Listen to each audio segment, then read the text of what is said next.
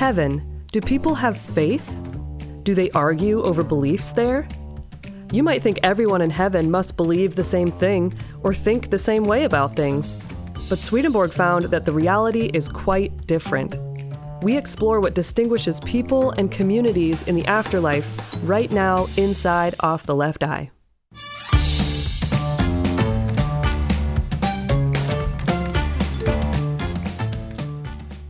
Knock, knock, Dr. Jonathan Rose. It's your two favorite people, Chelsea Odhner and Curtis Childs. Hey, hey, hey. Come on in. How lovely to see you. Yes, so great to see you. And you look especially glowy today. I wonder what you've been reading. I got excited by our discussion last time about the nature of religion and the church on earth.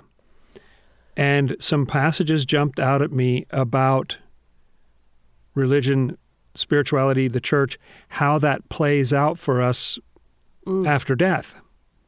Oh, nice. You know, what's valuable about that, or how does that cross with us when we pass on into the afterlife? So this first one is 2799, and Swedenborg starts with a quote from Hosea and then explains it. In Hosea, quote, "I will strike a pact with them on that day, with the wild animal of the field, and with the bird in the heavens, and the creeping animal of the ground. And bow and sword and war I will break off from the earth, and I will make them lie down securely." End quote. That's Hosea 2:18. And then Swedenborg explains quite briefly, "This is about the Lord's kingdom. Breaking bow, sword, and war means that no one there fights over doctrine or truth." Nice. Oh my gosh, I love that. No one there fights over doctrine or truth. A chilling effect on the debate club. Yes. But I was getting so good.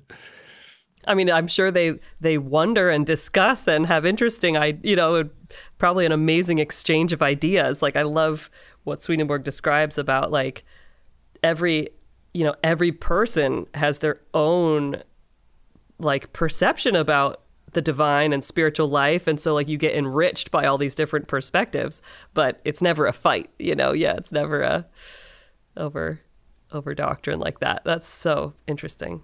Yeah, he recounts a number of scenarios or events that he witnessed where people and groups of people go around and what I would call debate ideas, where they say, the group from the north, what do you think about this? And everybody puts out an opinion, and someone even gets a crown or a prize at the end for being the best.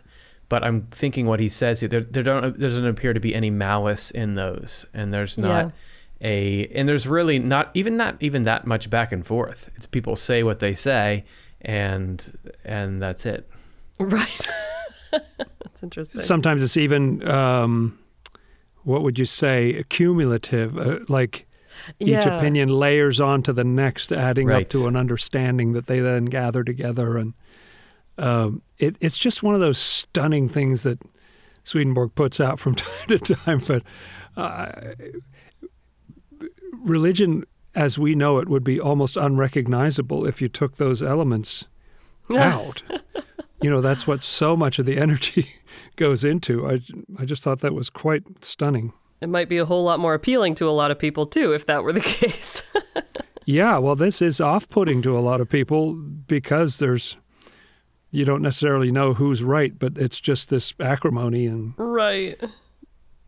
and endless debate going back and forth. Here's another little glimpse into what does or does not survive death. This is number 3242. Here is how matters stand with a person who focuses on the truth taught by faith.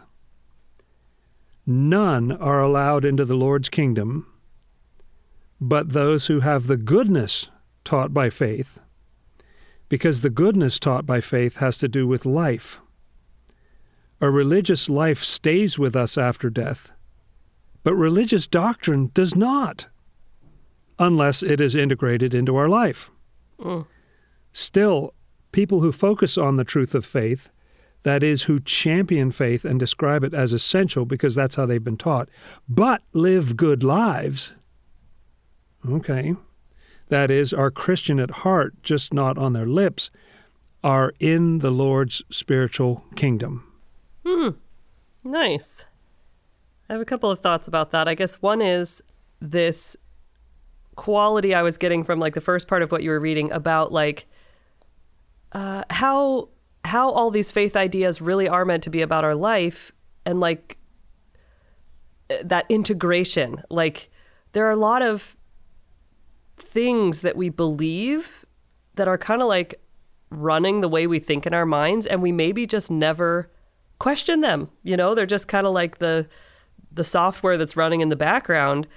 But that might, you know, in a lot of cases, those can be like harmful beliefs or things that are actually, you know, draining a lot of our life energy for believing those things, you know. So it's like if you're it just suggests to me how useful it is to like really examine what am I really believing, and is that what I really believe? Like, is this really how I want to live my life, is according to these beliefs, or like what would be the most loving, or, you know, like that, like what Swedenborg says about just like the welfare of the entire human race, and just like what's that bigger picture of love. And so it just like, rather than it being like a binary of like, well, you're this type of person or that, but just sort of like it promoting that engagement of really like examining your beliefs and really thinking, how do I want to live, and what's the kind of life I want to have, and then how when you just even have that humility, what a fruitful process that ends up being, because then the divine can flow in and start to redirect you, you know, start to really show you what love really is, and like prepare you for, you know, just that way of being. It sounds good to me. And I just add on to that he doesn't dismiss faith, because the people in the first way of being, that's the right way, they are doing what faith teaches. So faith is there for both groups of people, but the first one just act on it. The utility of it is different. It's such a plea, isn't it, for living by your beliefs, because then you can bring the whole thing with you. Yeah. You know, you maintain that, and even if you were very faith and truth oriented, you end up in the Lord's spiritual kingdom, which is an incredible place to be. Yeah, that is interesting. Right. That like, if you're trying to live by it, even if your ideas are a little bit, you know, the ideas sort of the angels and the divine can work with ongoing, you know, like we can always be rethinking and having new ideas and have new truth come in, but it has to have that ground of a life of love to connect to. And this last passage is about how we are placed in the other world. Like, what are the criteria for where you end up specifically? And the way we divide things in this world about, are you a Methodist? Are you a Mormon? Are you a Greek Orthodox? Or what's your religion? Doesn't even make Swedenborg's list of 4 things that place us. In 2873, he says, "For this reason we are all distinguished from each other in the next life according to our type of freedom." To put the same thing another way, we're distinguished according to what we love and are affected by. You knew that one was coming. Wow. And then he's got 2 more. "Consequently, we are distinguished according to the pleasures of our life," which is the same as saying we're distinguished according to our life. And that's the list? That's the list. Wow. I got to say, I was just blown away by that first one. Distinguished according to the type of freedom. But that freedom seems like it has all those other things inside of it. Like he's sort of peeling back the layers kind of and going right deeper. And wow, that just really strikes me. I guess also thinking about what I was just saying in response to the other quote about that importance of us examining our beliefs, or like really understanding that connection that no belief, like a belief leads to a certain kind of life. You know, if you believe this thing, how does that mean you're living your life? And then if you think about what kind of a life is that, then you can say, well, is that really belief? You know, is that belief really worth it? Or is that really not that good of a belief because it is associated with like a not great life or something? But all of that is in this context of engaging our freedom, you know, like knowing, hey, guess what? You're free to believe whatever you want, you know, and you're free to live a life of love and finding pleasure in life and having this life. And you're going to find your people no matter what. I think that's, one of those amazing things about the worldview as Swedenborg describes it. It seems like the distinctions based on doctrinal or religious affiliation sound cartoony next to those distinctions. Yes. The distinctions based on what kind of freedom we have, what we love. Of course that could classify us as different kinds of people. It's almost like the other kinds of classifications based on some kind of affiliation with some set of religious dogmas that you do or don't know about. Or it's almost laughable compared with something so real and deep as that. Totally. I love it. And at the end there, the way that it uses that word life, because often when Swedenborg uses the word life, I think of the way we behaved, what we did with our time on this planet, that kind of thing. But in that context of talking about our freedom, our love, our pleasures, it's more like, no, it's what is the life in us right now? You know, what gets us out of bed? What drives us?